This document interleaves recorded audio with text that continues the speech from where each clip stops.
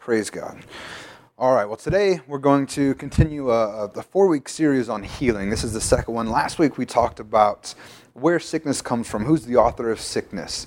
And we looked at and the problem is in today's society, so many people think that God is sending sickness and he's sending destruction and natural disasters and all these things to punish people, to teach them a lesson. And yesterday we looked at where sickness comes from, and sickness actually comes from the devil. It's a tool of the devil. It always has been, and until Jesus comes back, it always will be. It's never used by God. So there's no opportunity for us to think that God's teaching us a lesson or he's trying to get us to do something with sickness. When God wants to correct you or guide you, God will speak to you. He will speak to you through His Word. He'll speak to you in your heart. You'll know that God is convicting you.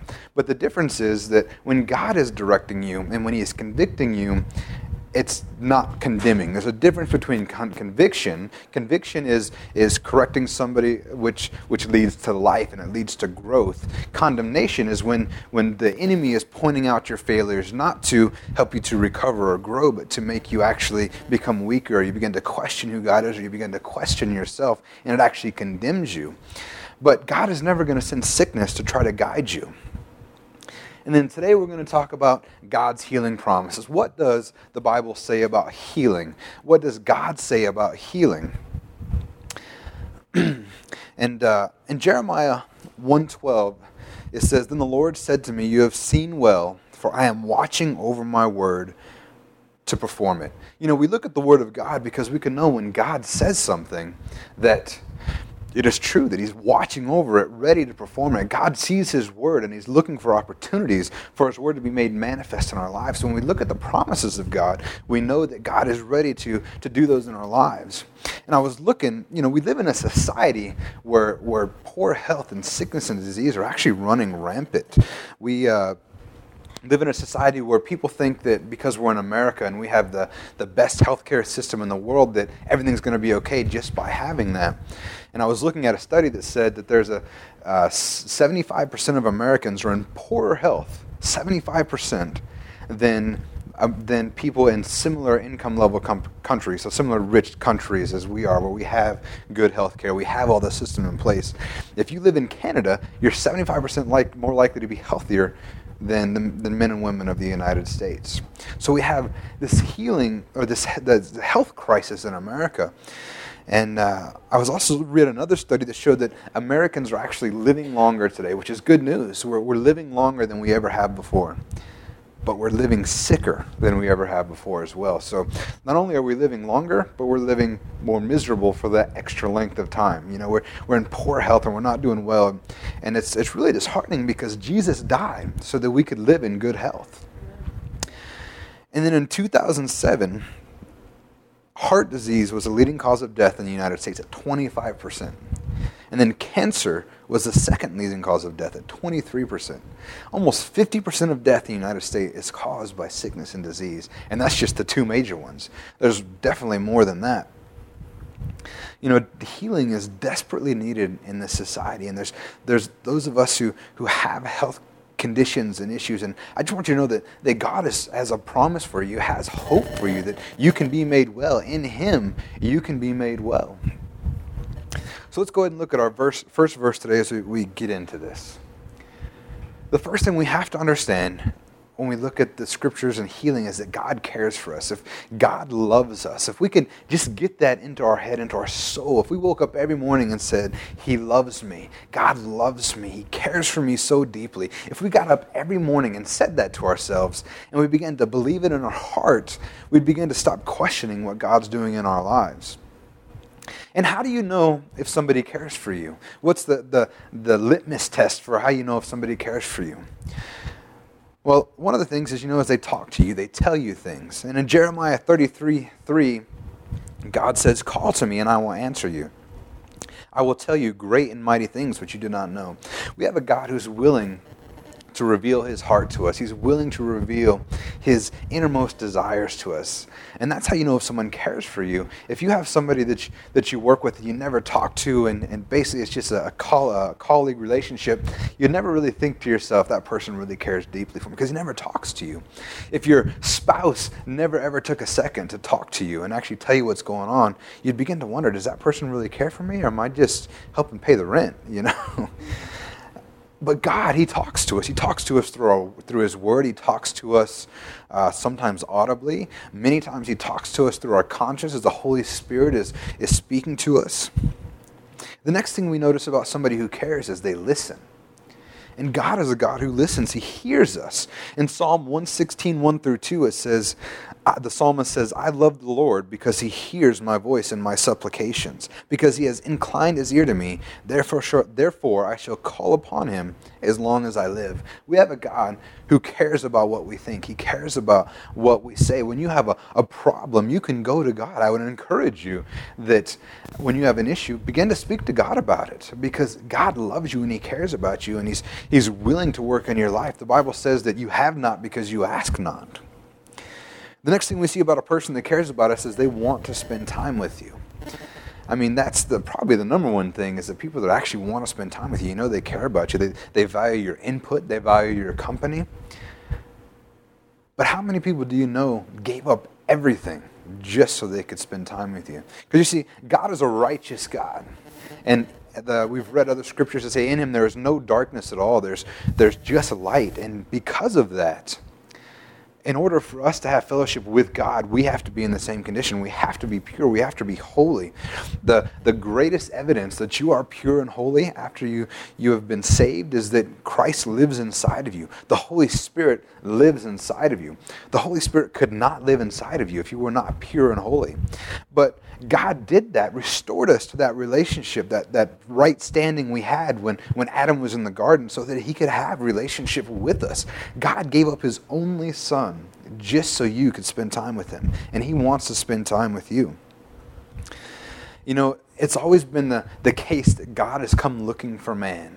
In the garden, when Adam took from the fruit, he made clothes out of fig leaves and he hid.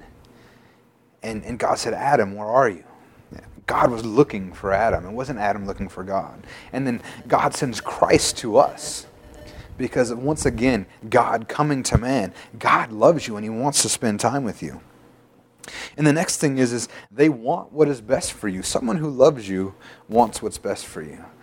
I mean, how many times has your parents told you or your spouse told you that you don't need to be doing something, and you're like, man, why you got to be getting me down? Tell me I can't have fun.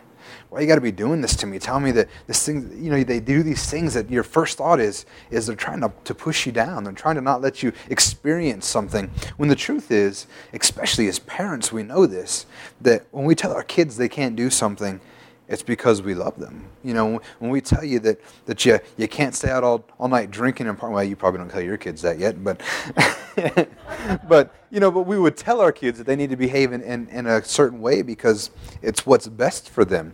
You know, when we tell our kids, this one you can relate to, that they can't have popsicles for every meal all day long, they can't have ice cream for every meal, it's not because we don't want our kids to enjoy ice creams, because Lord knows I enjoy some ice cream, a little too much most of the time, as you can see. But we don't tell them that because we don't want them to have ice cream. We tell them that because we know that if they do that, it'll eventually kill them, if that's all they ate, you know. So in the same manner, God tells us things. He gives us commandments saying that you can't do these certain things, and it's not so, as the world would like to say, that God just doesn't want you to have a good time. It's because he knows that stuff actually harms you. And God is looking out for us because he loves us. We also see that God is slow to anger, and he's very patient with us.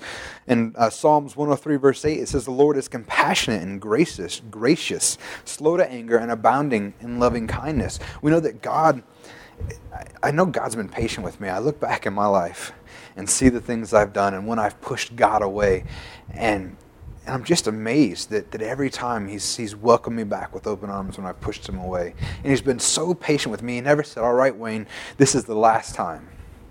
Every time he's come back. And every time I said, God, this is the last time I'll do this. I'm never doing this again. And he believed me and he trusted me, and then I did it again. but he always accepted me back. And I know in our lives, I know there's been times with me, it's easy to forgive somebody the first time, and then the second time.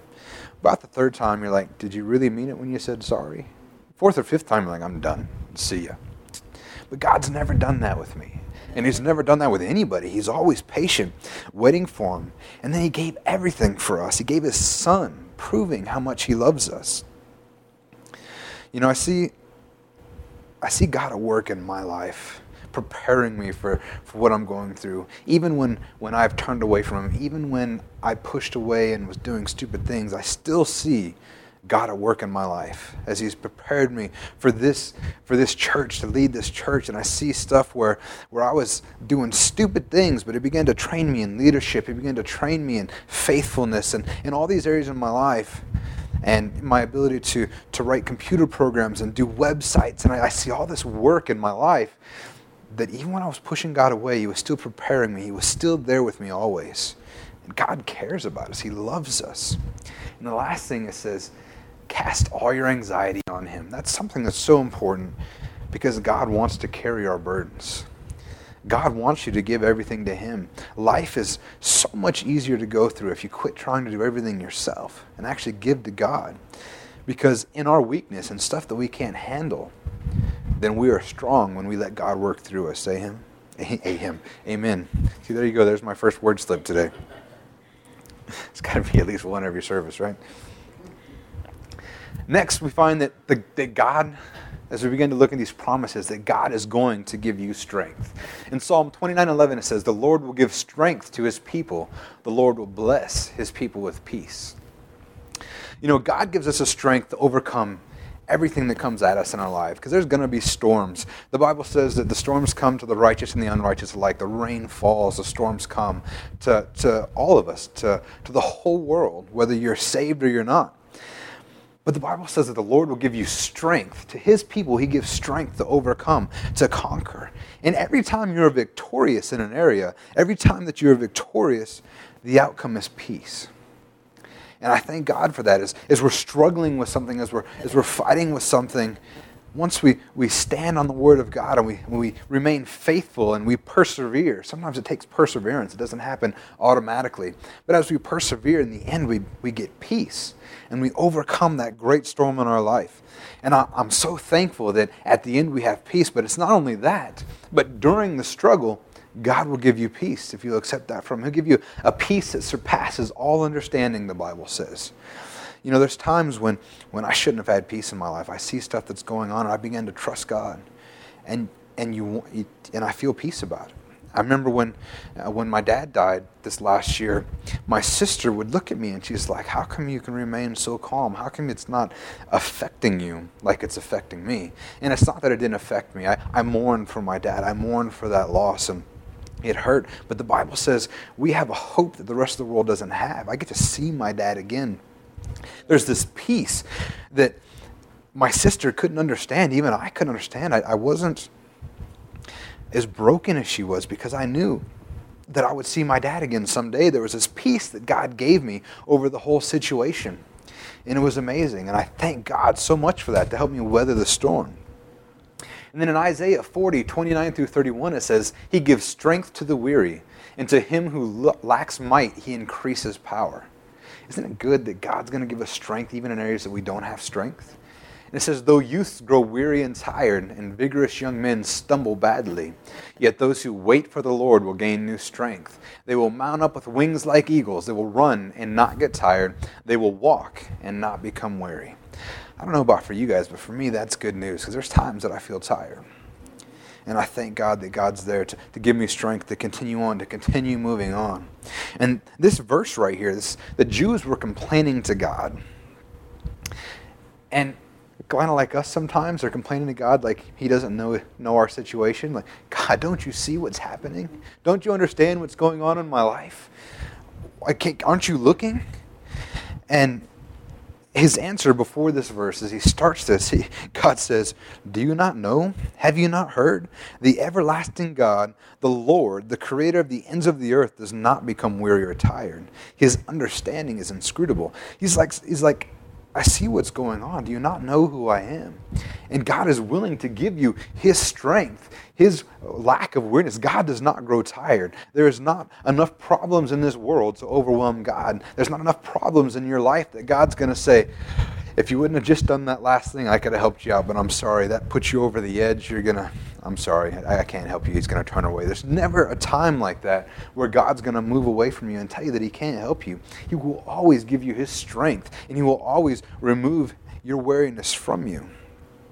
And sometimes the road looks impossible in our life. Sometimes we look forward and I know some of the stuff that's going on with people in the church here and my other friends and family and coworkers, and sometimes it looks tough. It looks like that we're never going to get through this. I know there's times, probably, George, when you look at your life or you look at your son's life, you look and you're like, how are we ever going to make it? This is an impossible situation. And I want you to know, God wants you to know that nothing is impossible with Him. If you put your faith in Him, there is nothing that's impossible. And if you rest in Him, right here it says, those who wait for the Lord will gain new strength. And that doesn't mean sit down on your butt and do nothing. What it means is put your faith in God. Continue to actively put your trust in Him. And it says He will give you rest. He will give you new strength. And then finally it says, they will mount up with wings like eagles. Such an interesting scripture, they will mount up with wings like eagles. What He's saying is that God will emotionally restore you. He will spiritually restore you when you're down in the dumps because you look forward and it's so hard. When you put your trust in God, God will lift your spirits. God will give you new strength. And God wants to work in your life. Amen? And then we are going to look at God as your healer. God is your healer. God will make you well. And in Exodus 15:26, it says, and He said, if you will give earnest heed to the voice of the Lord your God, and do what is right in His sight, and give ear to His commandments, and keep all His statutes, I will put none of the diseases on you which I have put on the Egyptians, for I, the Lord, am your healer. First thing, before I get too far into this, we have to understand this is pre-Jesus. This is a time before the blood of the Lamb was shed for the entire world. There was God's wrath still had to be satisfied. God's justice and righteousness had to be satisfied in those times. That's why they sacrificed the blood of bulls and goats, was to satisfy God's wrath and anger and to fulfill righteousness. Now I want you to know in today's society, God's not putting sicknesses or diseases on anybody. His wrath has been satisfied in His Son. That requirement for righteousness and justice for the sins of the world were taken care of in His Son. So we can be confident that God's not putting sicknesses on anybody today. But I show this to you because you begin to see the heart of God in these scriptures. He says, for I, the Lord, am your healer. God is telling His people who they are.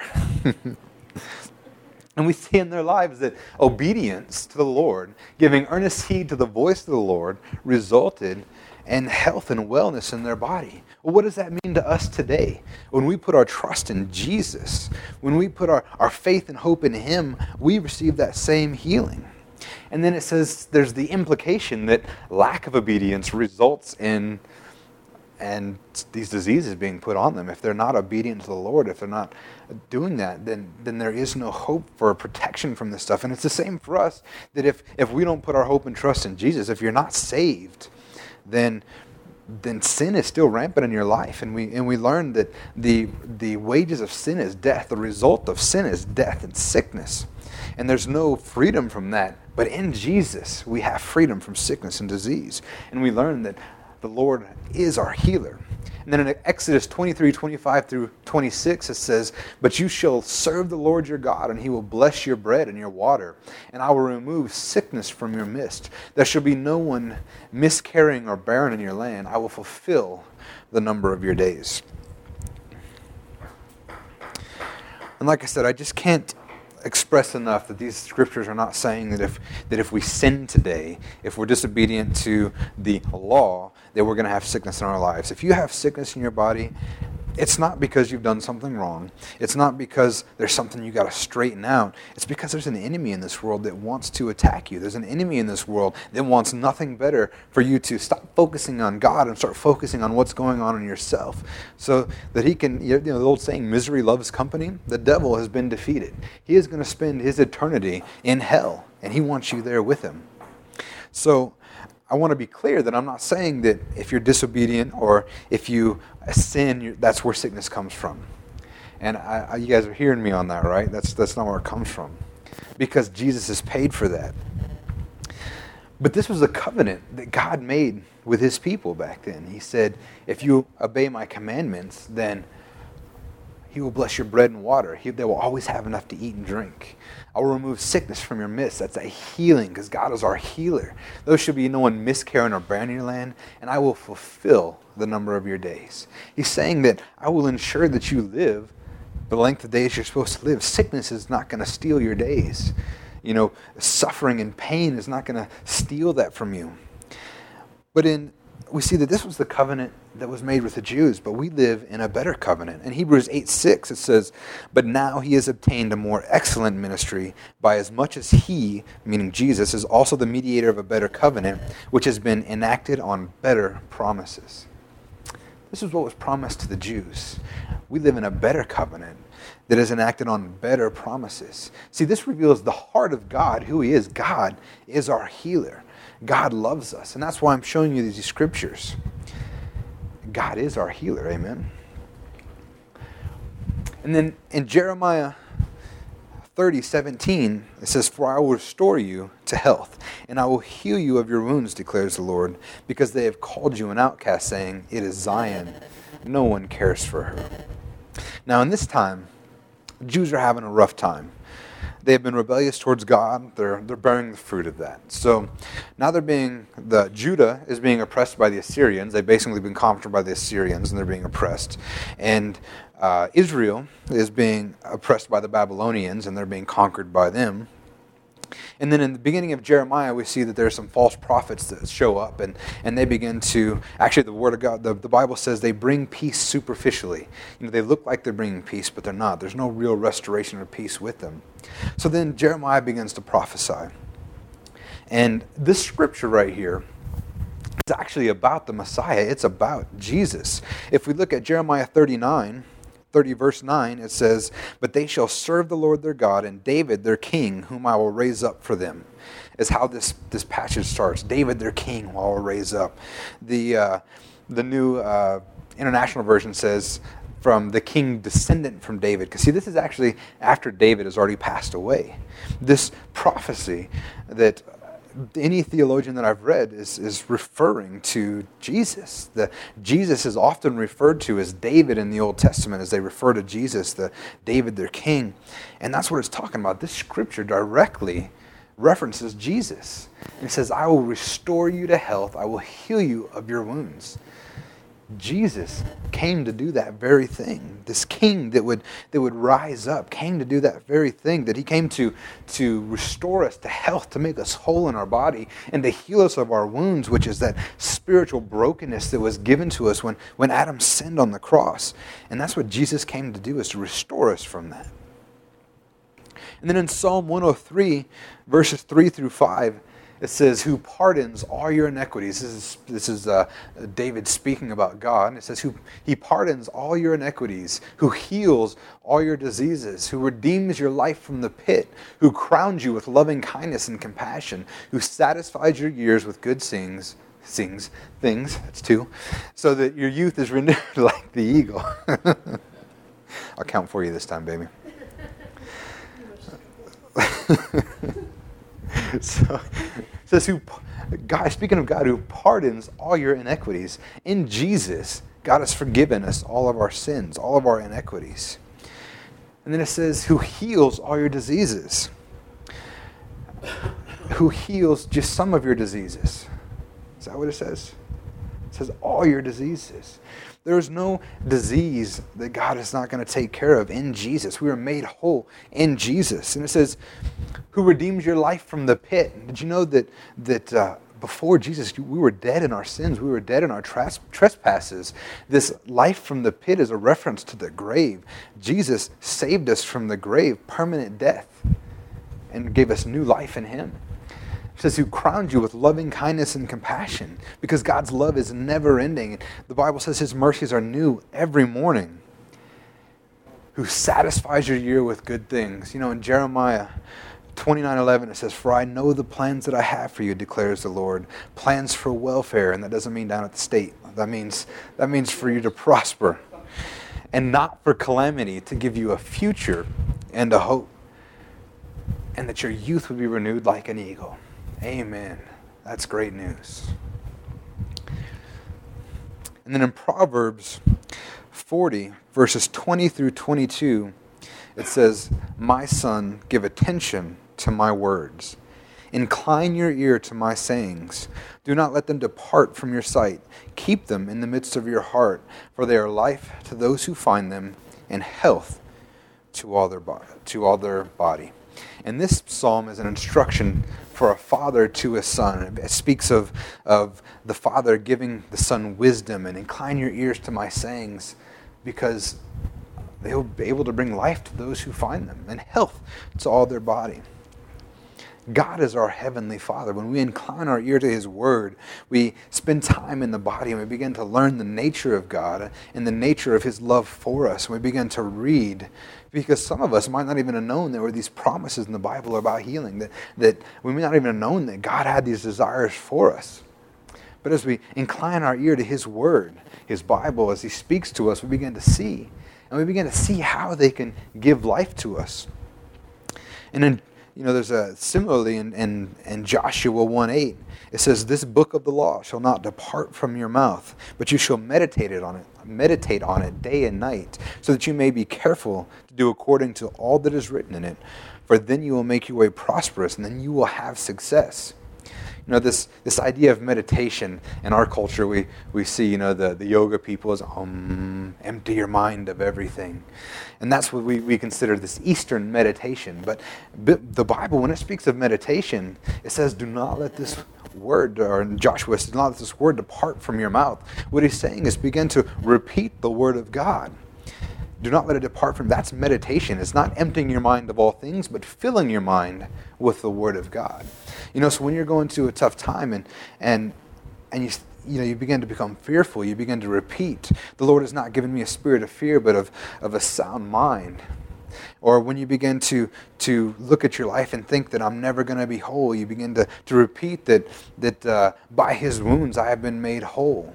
That God says, I am your healer. We repeat these things to ourselves. One of the greatest things that you can do if you're sick is begin to take all these scriptures of the healing promises of God. As we look at these scriptures through the next 2 more weeks and the last 2, put them out on Post-it notes and stick them on your refrigerator, stick them on your mirror and on your wall. You look at them and you begin to be reminded daily of the Word of God. It's one of the greatest things, and my wife does it all the time. If you go upstairs, you can find sticky notes all over our walls up there, because it's amazing about just keeping that in your mind, because we forget. It's so easy to forget, and the enemy begins working on us and begins to tell, you're not healed. You're not well. He begins to tell us these things. So we remind ourselves as we meditate on his word daily. And it says, for they are life to those who find them. That when we look in the Bible and we read about Jesus, that is life to us. That is life to us. It says that he gave us brand new life. And it's amazing, because that promise of life is offered to everybody. And there's so many people who never get to hear it. There's so many people who never know that God has better plans for them, that has more for their life, that he wants them to be made whole. And we live in this hopelessness. They live in this hopelessness that there's nothing better for them.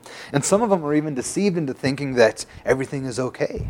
That they have all the money they need in the world and everything's going great, but they go to bed at night with a hole, without satisfaction, so they keep reaching for other things. But if we could just introduce these men and women to the Word of God, we can give them life. And that is one of our ultimate goals here at Living Hope Family Church, is our vision is to to bestow these promises on somebody else, not in our power, but in His power. It's not us giving them life, it's Jesus, but we have the opportunity to tell them about it. And that is our vision for this church, is to grow as we begin in this small living room and we preach to a small group of people and we begin to grow. Our vision is to get into a bigger building and to invite more people, to reach more people, because there is life in the Word of God. There is life for those who are lost, those who are dead in their sins and trespasses, and we can give that to them. And the last thing, how many of you guys have read that faith comes by hearing and hearing by the word of Christ? We gather faith. Our faith grows when we spend time in the Word. That's the only place that the Bible speaks of that faith comes from. And the reason is we read the Word and we see what God's doing and we can put our trust in what He's doing. If we give attention to God's Word, if we begin to meditate on them day and night and the word of them never leaves our mouths, then our faith will begin to grow. And Jesus said, if you have faith as a mustard seed, even small faith, anything is possible. So when you're dealing with sickness and you want to stand against the enemy, and we'll talk about this in a later, I'm going to spend a lot of time on faith to be made well, that faith, our responsibility in healing. But that's how it grows. We spend time in His Word, and the faith inside of us grows, and we're able to say to that mountain, be cast into the sea. And then this is a scripture we probably all heard many, many times. And it's in Isaiah 53, 4-5, and it says, surely our griefs He Himself bore. And this is prophetic. Hundreds of years before Jesus, speaking of Him. It says, surely our griefs He Himself bore, and our sorrows He carried. Yet we ourselves esteem Him stricken, smitten of God and afflicted. But He was pierced through for our transgressions. He was crushed for our iniquities. He was chastened for our well-being. The chastening for our well-being fell upon Him, and by His scourging we are healed. And then in 1 Peter 2:24, Peter's actually quoting this verse as he's speaking to the congregation there. He says, He Himself bore our sins in His body on the cross so that we might die to sin and live to righteousness. For by His wounds you were healed.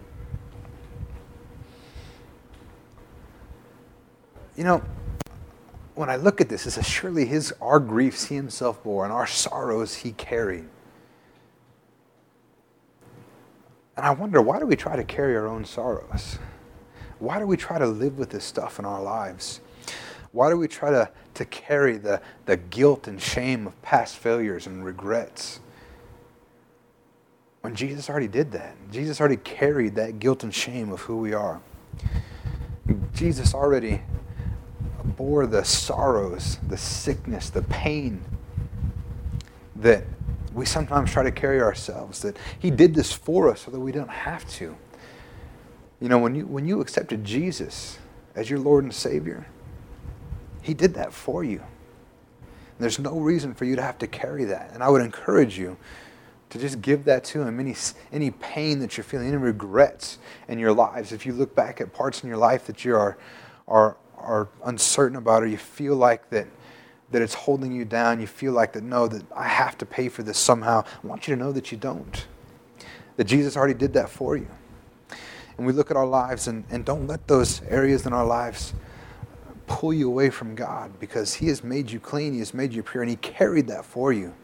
He did it so you didn't have to.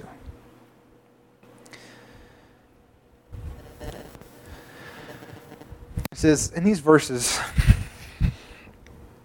are in context speaking of our spiritual healing.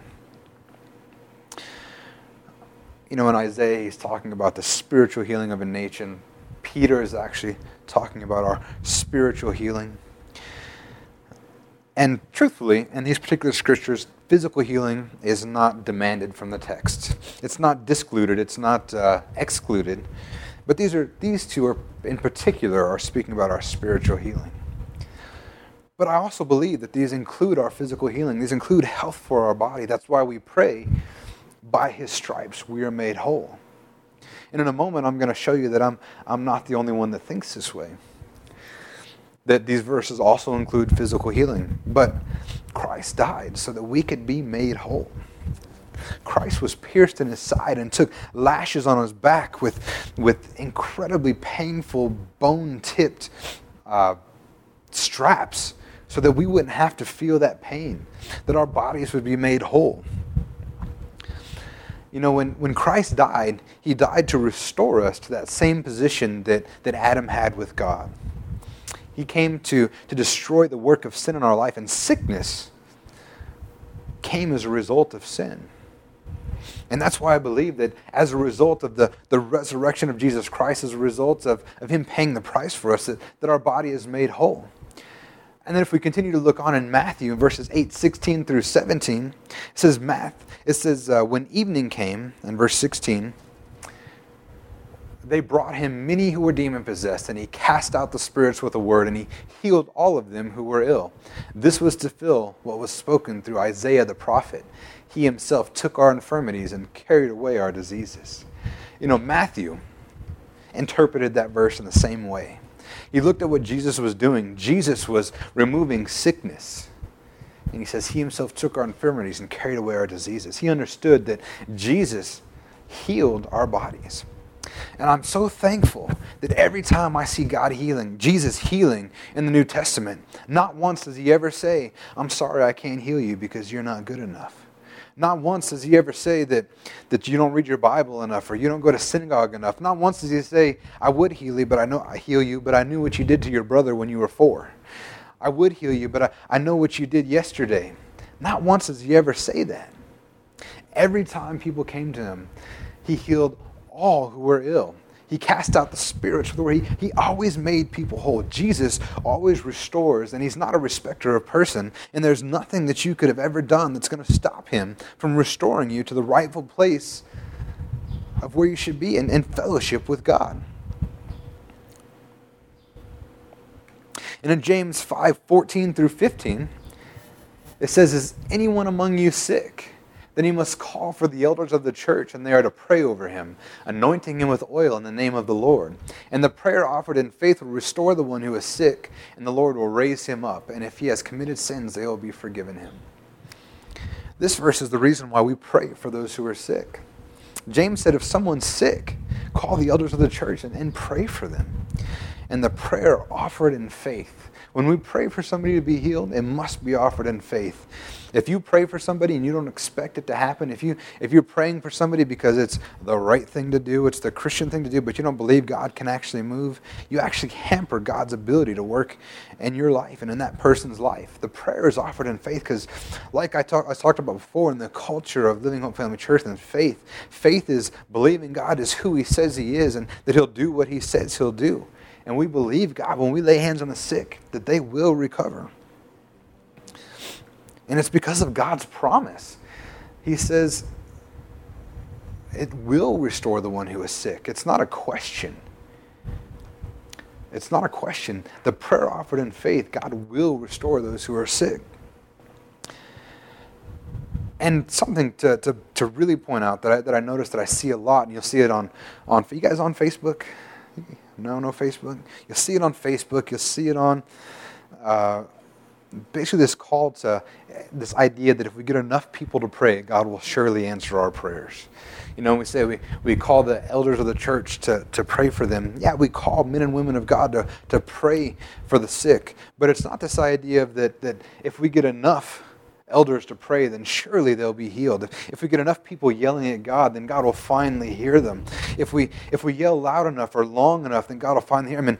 And maybe he wasn't healed because we only got 35 people on the prayer team. And if we would have just got 36, then surely he would have been healed. I want you to know that God is not browbeat into healing people. God is not browbeat into performing his will. God is faithful, watching over his word. He wants to perform his word in our lives. And it's not an issue of enough people praying, but it's do we have people praying in faith? Amen? And the last thing here says they anointed them with oil when he prays for them. And there's a part of this that when you lay hands on somebody, it's a conduit for faith. It's an opportunity for people to release their faith in what's going on. Same with anointing them with oil. When you anoint them with oil, it's an opportunity for them to release faith. But I think even more importantly here is that as I was reading different commentaries on this verse and about the culture of the time, and oil was kind of like Tylenol is today. You know, yeah, or like Windex was on My Big Fat Greek Wedding. You know, if they're sick, put some Windex on it. But that's what it was. It was medicinal. That's why they carried oil, was to put on their wounds. They carried oil as a medicinal, for its medicinal properties. What he's saying here is if somebody has some sickness, lay hands on them and pray for them. And if they need medicine, take medicine. If you got a headache, take some aspirin, take some Tylenol, and thank God that God will heal you, even using Tylenol and aspirin. Thank God that there are doctors that God works through. You know, when we believe in healing by faith, we're not competing with doctors. We're not competing with these. I mean, they have the same desire we do. They want people to be healed and restored. You know, if you got something that needs to be taken care of, take the medicine. There's nothing wrong with that, with one caveat, and that's that you trust God and not the medicine. That you trust God and not the doctors. Now, God will use doctors to heal you. God put plants in our society, in our world, that have medicinal properties. God wasn't like, oh wow, look what that does. I mean, God created this earth. He knew what he was doing. And just like here, pray for them. Praying comes first. Praying comes first. Trusting God comes first. And then anointing them with oil comes second. Their faith was in God and not in the oil. But they weren't opposed to using it. Even Paul told Timothy, take a little wine for your frequent stomach ailments. It wasn't saying, drink and be merry. He was saying, take some cough medicine. That's what he was talking about there. But he wasn't opposed to there being stuff that was medicinal happening in our lives, and neither are we. We thank God that God created those things, and he gives people the ability to use those things that he can work in our lives. Amen? Then in Mark 16, 17 through 18, it says, these signs will accompany those who have believed. In my name they will cast out demons. They will speak with new tongues. They will pick up serpents. And if they drink any deadly poison, it will not hurt them. They will lay hands on the sick, and they will recover. Remember when Paul got shipwrecked, and he reached down to pick up some firewood and got bit by a snake, and he just shook it off? I'd love to have saw that, because I can just imagine he gets bit, and he kind of just pushes it away, kicks it off, and goes beyond his work. And all the natives there, they're like, just dumbfounded. I wish I could see the look on their face as they did that. I mean, can you imagine having that kind of faith in who your God was? Just shook it off. He didn't even bother with it. Didn't have time to acknowledge it. And the people are like, oh, he must have been a terrible sinner. He survived the shipwreck, but now he's going to die. And they're waiting for him to swell up. And they're all sitting around the fire, and they're all watching him. And I imagine it would have been uncomfortable for Paul. He's like, what are you guys looking at me for? What are you? But they're looking at him, just waiting for him to die. And finally, they're like, all right, this guy. They actually begin to think of him as a god. They try to worship him. But that's the promise that God has for us, that we can trust in him. And we look at this today, and that doesn't happen today. That's just craziness. Now, if you ever get bit by a rattlesnake, I would suggest you go to the doctor. Let's be wise. Let's have some wisdom in what we're doing. But still trust God that you're going to be okay, because God will perform a miracle in your life. And my pastor, Pastor Mike Petzer from Living Hope in Tucson, one of the most amazing stories I've ever heard.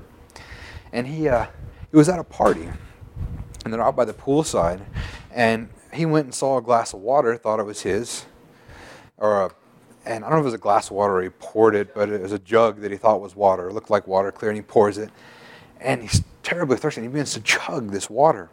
Well, it turns out that the jugs of water that they had purchased looked exactly like the jug of acid they used for the pool.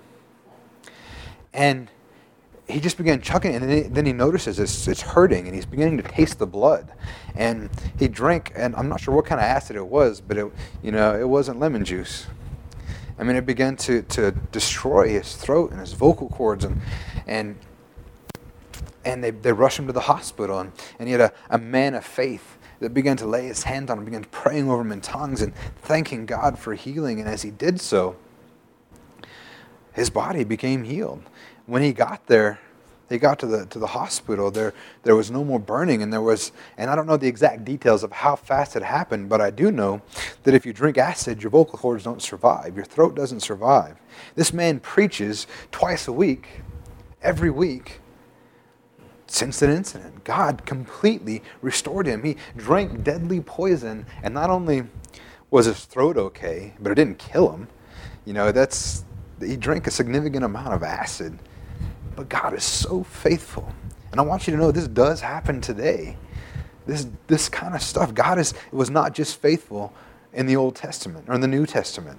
He was not just faithful to the church in the time of Acts. This stuff is for today.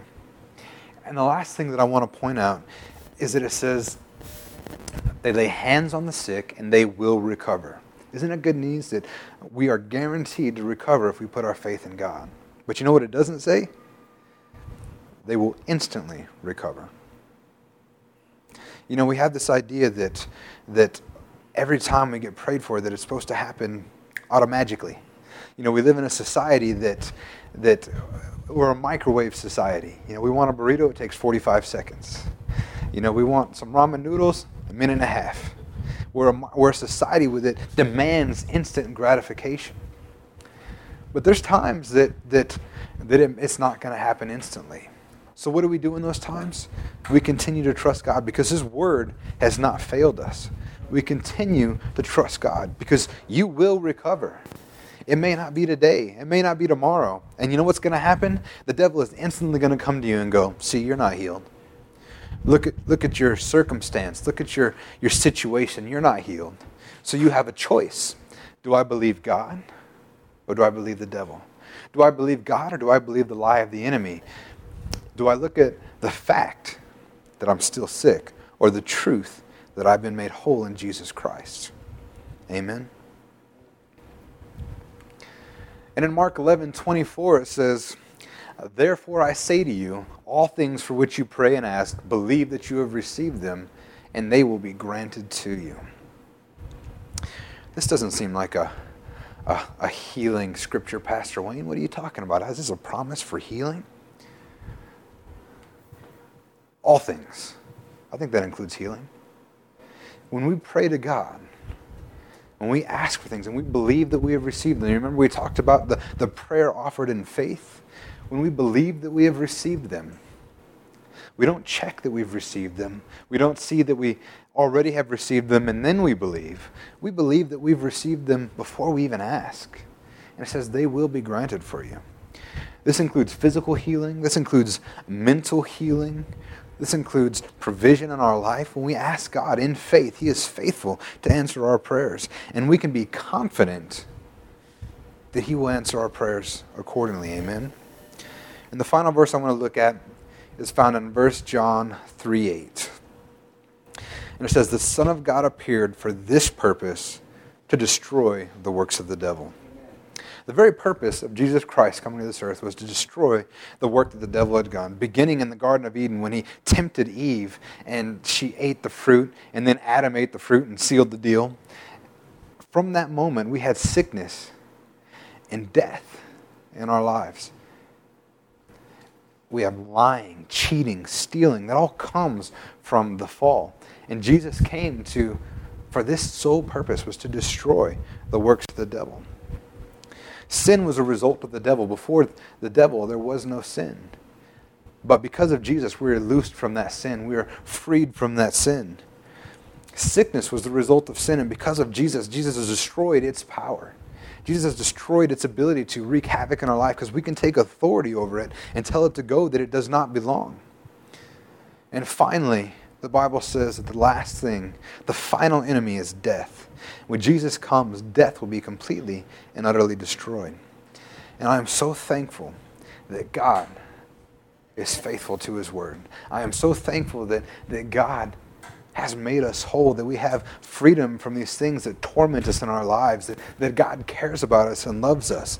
And I want you to know that if you're dealing with any sickness or anything like that going on in your life, God does not want that for you. God wants you whole, and He wants you healthy. And He wants better things for your life. Amen? Let's go ahead and bow our heads.